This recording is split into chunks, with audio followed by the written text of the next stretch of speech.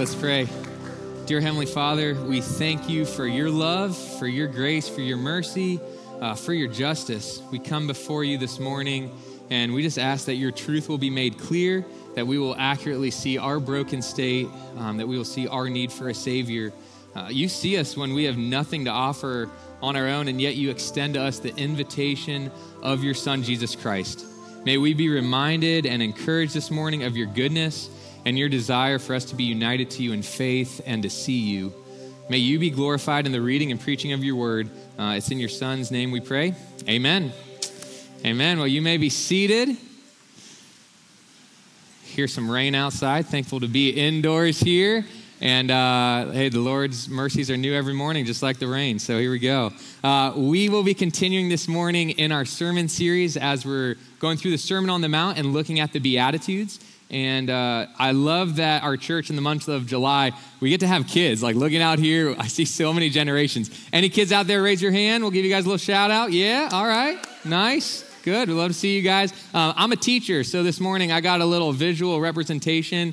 I think the kids will love it. I think the older people will like it too, right? It'll be something good that we can hopefully take with us. But before we get into that, let's go ahead. Let's dive into our passage, Matthew 5:8. Earlier, Blaine read for us the first 8 verses, setting it all up. But today we're going to be camped out in verse 8. So it says, "Blessed are the pure in heart, for they shall see God." And our central truth this morning is that the righteousness of Christ, it allows us to truly see God. All right, and that's pretty short and sweet, but we're going to take this morning to just fully unpack that. So the first question we need to ask is just looking at the first half of the phrase, what does it mean to be pure in heart? What does it mean for us? What did it mean for, the Israelites? All those questions. And I did a little bit of research. The word pure that Jesus used in the Greek, it is katharos. And what that means is that it is free from contamination and that there is nothing being added, right? And so to the Jewish people in those ancient biblical days, when they would have heard that, they would have been thinking about all the laws that God gave them to keep them away from germs and to keep them clean. And they also would have been thinking about the spiritual matters, to be clean from sin in their own lives. I have a 2-year-old son. His name's Michael, and right now we're doing a food allergy treatment plan with him. And we have to figure out creative ways to get him to eat like weird foods like lentil powder and mustard powder that taste horrible.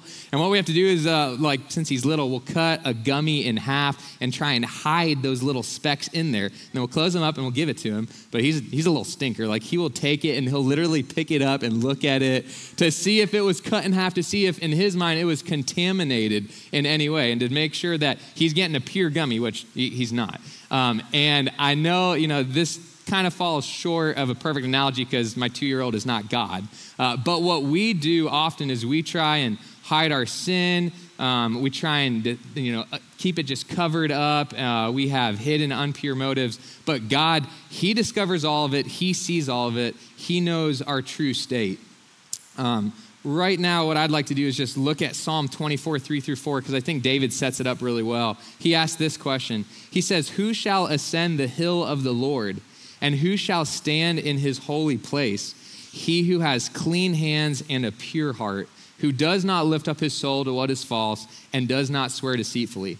So I don't know about you, but when I read that, those verses and I hear clean hands and a pure heart, my first thought is, I don't have this, right? I am not capable of attaining this on my own. All of us, we miserably fall short of this standard. We need God for it.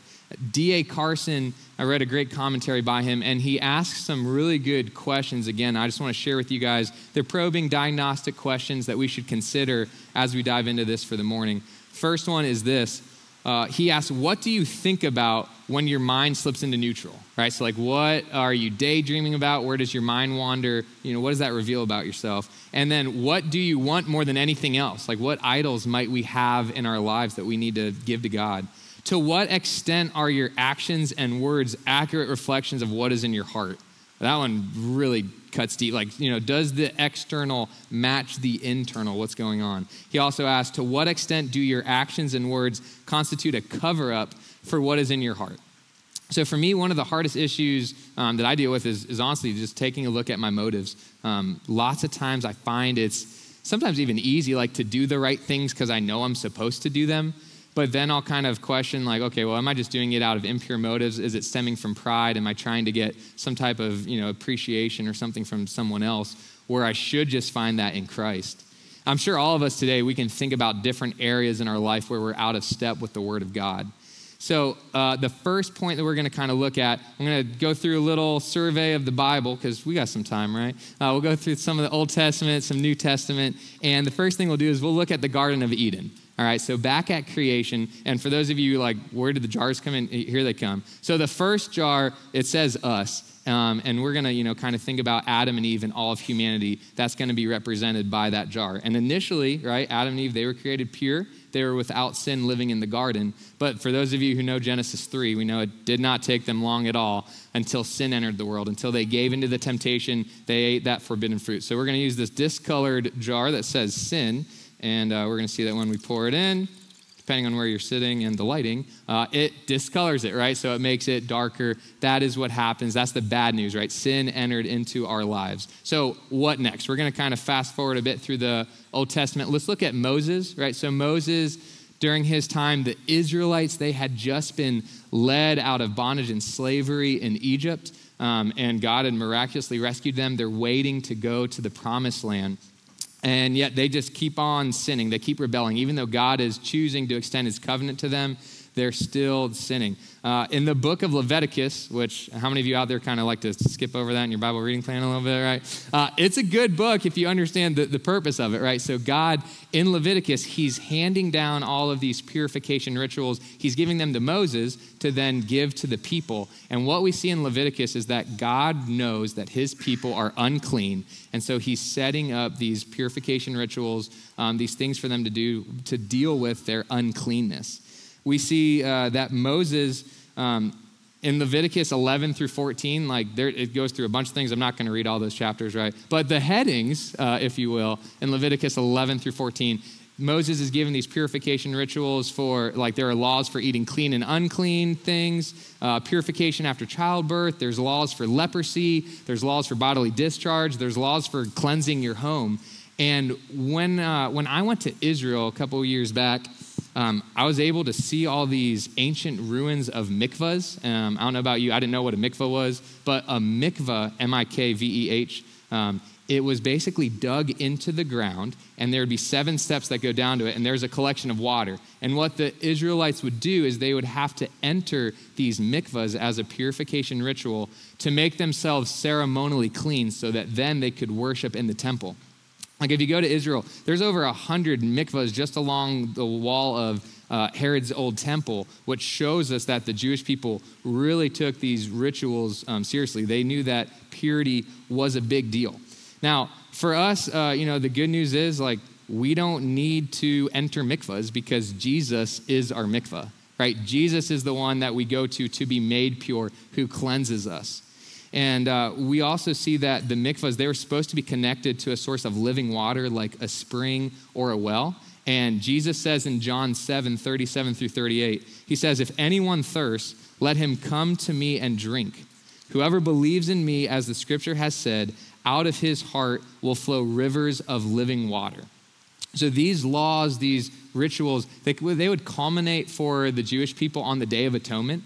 And at the Day of Atonement during the time of Moses, Aaron was the high priest, and what he would do is he would make an atonement for the sins of all the people.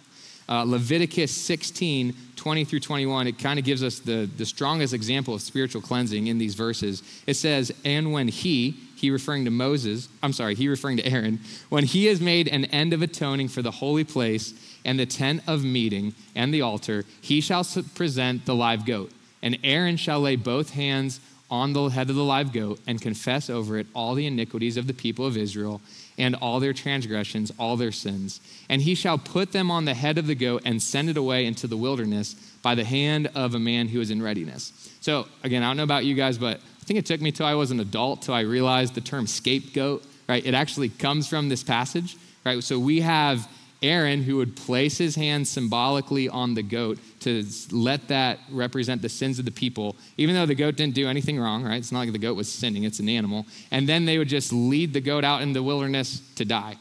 And the good news for us is we don't need to, stroll over to some farm and find a goat and put our hands on it for our sins. Like, we see that the scapegoat, it points typologically to Jesus, because Jesus, he is the one who took on the sins of the world, who took on our sins, who took on our impurity so that we could be made clean and brought back into a relationship with him, right? He died on the cross, taking our place. Later in the Old Testament, we read a great passage in Ezekiel, and I love this passage because it shows that God is the one who removes our sinfulness and allows us to be pure. So these words should be on your screen. It's Ezekiel 36, 25 through 27. This is God speaking. He says, I will sprinkle clean water on you, and you shall be clean from all your uncleanness, and from all your idols I will cleanse you. And I will give you a new heart, and a new spirit I will put within you. I will remove the heart of stone from your flesh and give you a heart of flesh. And I will put my spirit within you and cause you to walk in my statutes and be careful to obey my rules. Right, so one of the things I love about this verse is the clear language that it is God who is giving us a new heart. It's God who makes us clean. It doesn't matter if we're just trying to work our way to our own godliness. Like, that doesn't work. It's God who needs to be the active agent there. Despite the purification rituals, the sacrificial systems of the Old Testament, we see that David writes in Psalm 51 that God, his biggest concern was not just with the external sacrifices. It says that God's true desire was that we would have a broken spirit and a contrite heart. Psalm 51:17, it reads, the sacrifices of God are a broken spirit, a broken and contrite heart, O God, you will not despise. And so we saw this in week 1 of our sermon series, that blessed are the poor in spirit. It is this realization that we have nothing to offer God on our own, that we are broken before him, but yet he is the one who can make us clean. We see that even in the New Testament, the Pharisees, like, they're a great group of people who probably did not understand this verse, because our next point is this. The Pharisees, they were focused on being externally pure. Okay, everything was all about being externally pure to the Pharisees. So getting back to our primary text, Matthew 5:8, we see here that it says, blessed are the pure in heart. It does not say, blessed are the pure in actions, or blessed are the pure in their outward appearance. The Pharisees at the time of Jesus, they were consumed with their external actions. They were kind of self-righteous religious leaders, and they would even add on laws to try and make themselves sinless, which kind of sounds good, but really what they were doing is they were elevating their own thoughts to being higher than God. And honestly, like, for us as a church, we need to make sure that we don't fall into that trap either. Right? It's so easy to kind of take our own preferences, our own thoughts, and elevate them to a place that they shouldn't be, that's even higher than God. Like, legalism, that can strip us from the joy that is to be found in Christ. So last week, I think Taylor shared a parable where we saw the Pharisees, they were even making like showy prayers. It was all about attention on themselves, trying to give these big offerings just for their own praise. And so we need to make sure that we're checking our own impure motives in all aspects of our lives, right? I mean, we are called to give financially, but we need to make sure we're not just doing that out of compulsion, or we're not trying to do it for some type of, notoriety. We're called to be on volunteer teams at our church. Like, that's a really good thing, but we need to make sure we're not just doing that for man's praise or just to kind of fill ourselves up with something that we should run to Christ for. I love the verse in Be Thou My Vision, the great hymn. It says, riches I heed not, nor man's empty praise, thou mine inheritance now and always. Right? And so what we see here is we're not just called to try and live lives of comfort or just praise from man, but we're called to root our identity in Christ. Getting back to the Pharisees, we see Jesus, he doesn't mince any words. Like, he calls them out pretty hard in Matthew 23, 25 through 28. So I'll read that for us here. Jesus says, woe to you, scribes and Pharisees, hypocrites, for you clean the outside of the cup and the plate, but inside they are full of greed and self-indulgence. You blind Pharisee, first clean the inside of the cup and the plate, that the outside also may be clean. Woe to you, scribes and Pharisees, hypocrites, for you are like whitewashed tombs, which outwardly appear beautiful, but within are full of dead people's bones and all uncleanness. So you also outwardly appear righteous to others, but within you are full of hypocrisy and lawlessness.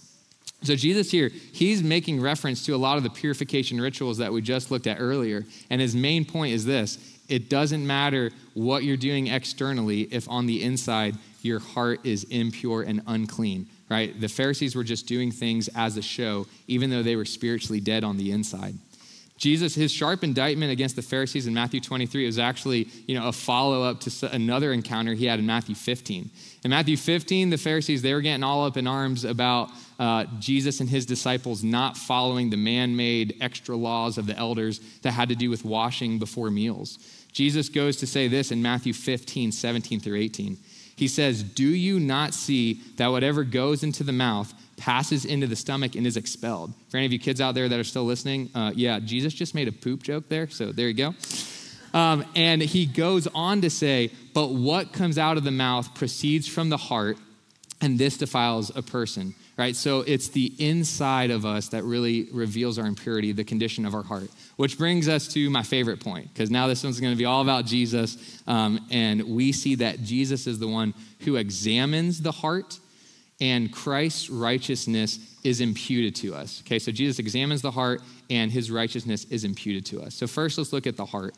The Israelites, again, it's good to put it in context. They would have understood heart to be the seat of desire, thought, and motive. The heart is really what we are in the secrecy of our feelings and thoughts when the only one who knows what's going on is God. We read in 1 Samuel that God doesn't look at the outward appearance of man, but that he looks on the inside. He looks at the heart. There's a really good quote from John Piper. I think this one's in your worship guide as well. It says, "The aim of Jesus Christ is not to reform the manners of society, but to change the hearts of sinners like you and me." Right, so what we see here is that Jesus, he did not come to earth just to help us break our habits. He came because he is after our hearts. Jesus, he didn't just come to earth so that we can feel like we're enough. He came so that we would know that he alone is enough. Jesus didn't just come to the earth so that we would feel good about our good works and get gold stars. He came to show us that all of our good works on our own, they're like filthy rags in his sight that only he can redeem. And Jesus, he did not come just to give us a behavioral modification. He came to give us a heart transformation. So if Jesus is saying that the heart is what defiles a person, and we all have realized, that we are not pure on our own, then the big question is, how do our hearts become pure, right? What happens? And what we see is, it's probably my favorite theological concept. It's called imputation. Right, and there's this I did a little research, the lengthy legal definition of imputation. I'll read it for you. Here's what it says. It says, "It's an action factor quality, the knowledge of which is charged to an individual based upon the actions of another for who the individual is responsible rather than on the individual's own acts or omissions." And that's pretty long and a bit confusing. So here's what it means for us. Here's what it means in terms of salvation, right? I know that was long. I'm sorry. You don't worry about, that quote's not as important, right? That definition. Here's the main point. Jesus, he looks, when we are found in Christ, right? When God looks at us, instead of seeing our sin, instead of seeing all of our shortcomings in the past and the present and the future, God looks at us through the righteousness of Christ, right? The lens that he sees us in is that we are attributed the righteousness of Christ. He sees the finished work of Christ on the cross instead of our own sin, and that is incredible good news for us, that it's not about us just manufacturing this purity within us, but it's about receiving Christ and letting him do that work. So Paul writes a bit about imputation in Romans 4:5. This is what he says. "And to the one who does not work, but believes in him who justifies the ungodly, his faith is counted as righteousness." So again, we see here it is not based on our own works that can earn us any righteousness. We can't work our way to a pure heart, right? It's God who justifies the ungodly, and he counts our faith in Jesus as righteousness. There was an evangelist in the 1700s named George Whitefield from England, and he has a really good quote about imputation. So this one should be on the screen. He writes, "Christ's whole personal righteousness is made over to and accounted theirs." And when he says theirs, like he's referring to Christians, so hopefully that is us who are found in Christ. "They are enabled to lay hold on Christ by faith, and God the Father blots out their transgressions." I just love that language of blotting it out. "As with a thick cloud." In one sense, God now sees no sin in them. By having Christ's righteousness imputed to them, they are dead to the law as a covenant of works. Christ has fulfilled it for them and in their stead. So this is incredibly good news because we know that the Bible says that the heart is deceitfully wicked, that we can't fix it on our own. And yet God takes our dirty heart and he's able to make it clean. So in this first half of Matthew 5:8, we have seen that it is those that are pure in heart are the ones who have found their righteousness to be in Christ, that God is the one who purifies our heart. So now let's move on to the second half of Matthew 5:8. Let's look at what does it mean to truly see God. All right, so the second question is, okay, if we know what it means for pure in heart, how do we truly see God? And before we look into how we can truly see God, I think it's good to point out that on our own, we can't initially see God. R.C. Sproul, he has this quote. He says, our inability to see God, it's not a deficiency in our eyes, but it's a deficiency in our hearts. God will not allow himself to be seen by those who are impure. Right, so we see that God's true essence, it cannot be fully seen on earth because we're an impure people. The reason that we can't, fully see through this jar isn't because there's something wrong with our eyes. It's because the water has been tainted by sin in our life, and it's darker, right? We're not clean on our own. The definition for see, like the Greek word for it, is horeo. And it doesn't mean that we're just kind of looking at someone or like seeing, like the way you guys see me now, like that's not what it means. Like to see, it means to stare at and to discern clearly. The Hebrew idiom for this word is closer to mean to experience. When I was in college, I took a course called Civilization of the Arts. And in it, we looked at a lot of paintings. And initially, I was like, oh, this is kind of boring. Like, I'm not really an art guy. But what we would do is day in, day out, we would stare at them. And the teacher would guide us and point things out. And I learned that as I went through it, I appreciated it more. I was able to discern it clearly. I was even able to go over to France and walk around the Louvre, which is an art museum. And I was just there for hours just looking at it. And I went from just seeing something to discerning it clearly and even experiencing the art. And, if we can do that with art and a painting, how much more so does that apply to what we will be able to do with God, right? It's saying that we should be able to discern clearly God and in a more fuller way experience him. In a sense, everyone will ultimately see God. In Revelation 1:7, it writes, behold, he is coming with the clouds, and every eye will see him, even those who pierced him, and all the tribes of the earth will wail on account of him. Even so, amen. So in this verse, we're seeing that it's everyone, both the believers and the unbelievers, who will see him at the judgment seat of God. But in the Beatitudes that we're looking at, when it says see God, it's more of the favorable meaning. So it's something that is of benefit. Revelation 22:4, John goes on to say this, they will see his face and his name will be on their foreheads. So again, to the Israelites, the idea of seeing, like think about what it would have meant to see a king in the biblical days. Right? Only the close family members or the distinguished guests would be the ones who could see the king face to face. And this is what we're promised, that in heaven, we will get to see face to face the King of Kings for all of eternity. We'll now do a little bit of parallel structure here. So let's look back at the Garden of Eden. So we looked at that initially for the pure in heart. Now let's look at it in terms of seeing. And what we can see here is that Adam and Eve, they initially walked with God. Okay, so Adam and Eve, they initially walked with God. They were able to see him. In Genesis 3:8, it says, and they heard the sound of the Lord God walking in the garden in the cool of the day, and the man and his wife hid themselves from the presence of the Lord God among the trees of the garden. So this verse, it's implying that, previous to them sinning, that they would have been accustomed to walking with God. It shows us that God's original design was for us to see him and to be in an intimate relationship with him. But when we sinned, that was broken. It was severed, right? God's original design, it wasn't able to continue that way, and we were going to need something else. So again, let's kind of look through the Bible and see how things get set up. Jumping ahead to Moses, we see that Moses was not allowed to see the face of God. Even though Moses was a man who had a very unique and intimate relationship with God. I mean, he was able to meet with him in the tent of meeting and talk with him. He ascended Mount Sinai and received the law, the 10 commandments. And yet God tells him in Exodus, I think it's 33:20, he says, but you cannot see my face, for man shall not see me and live. Earlier this year, Taylor, he was preaching on Isaiah 6, and we see that when Isaiah comes before the presence of God, the first words out of his mouth are, woe is me, I am a man undone. So we see that God was not, revealing himself in the same way to his creation throughout the Old Testament. He was still speaking to them, but he wasn't living with them. They weren't seeing him face to face. until Jesus, right? We know that Jesus is the image of God. Jesus is the Son of God, and he came down to earth. He broke into the unsettled scene of humanity to live life on life with his creation so that we can see him.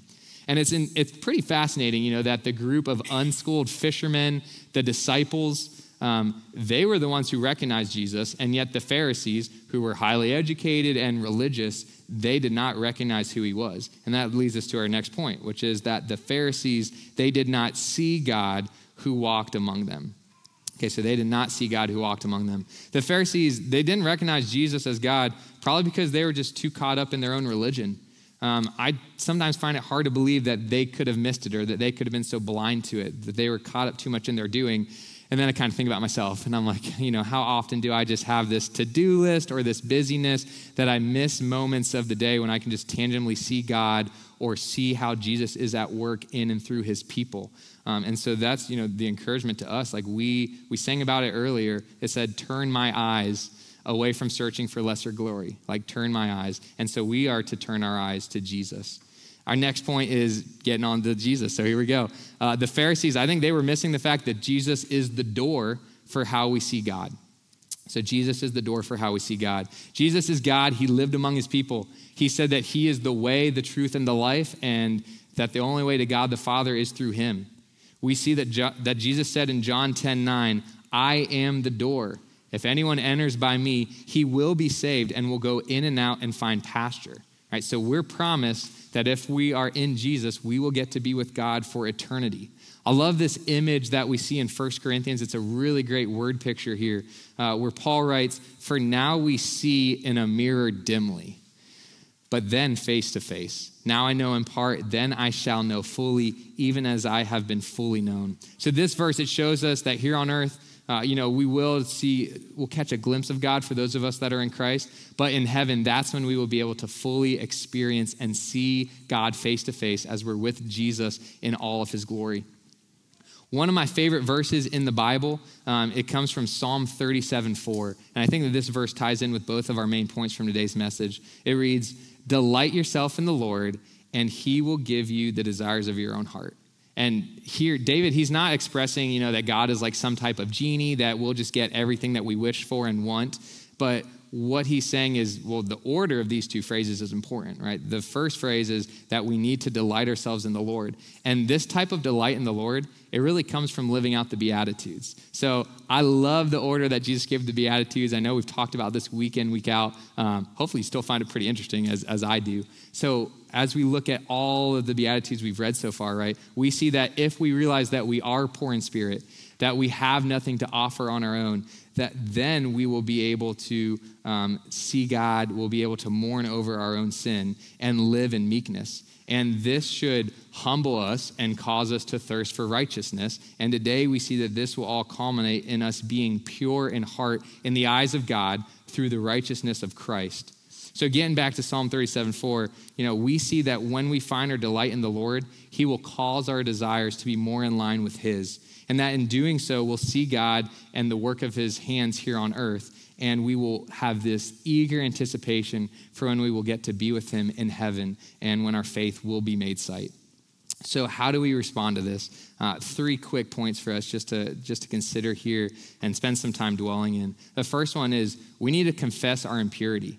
Right? Hopefully we all have seen that we are an impure people and that we need Jesus. So the first thing is we need to recognize Jesus. He came to earth to die for us because we could never earn purity on our own. Right? There is no way for us to get to heaven apart from Jesus Christ. So if you haven't done so yet this morning, if you haven't submitted your life to Christ, to submit to his lordship and called on him as your Savior, I invite all of you in the quiet of your own hearts or even later with someone from the prayer team, just call out to him, give your life to Christ. It is the best thing that we can do. And for those of us who have already done that, we're all going to continue to sin, right? So we are called to still confess our impurity, to draw ever nearer to Christ, who is always quicker to forgive than we are to even ask for it. And this leads us to our next response. So the next one is this: we should receive the imputed righteousness of Christ. Like, this is the great news, that after we've confessed our sins to God and we've placed our trust in Jesus, we get the privilege of receiving his righteousness that is attributed to our account. 1 John 3:3, it reads this: And everyone who thus hopes in him, that is Christ, purifies himself as he is pure. So again, it's not that we're doing the purifying, but when we are found in Christ, that is what is going to be making us pure. So for those of you that have been waiting for me to get back to the jars, for the kids out there, okay, here's a good time to look up, all right? This is going to be the cool part. So we see that this jar, it was a little blue, wasn't doing too hot with all of our sin, but we see that where sin made us dirty, it is Christ who makes us clean.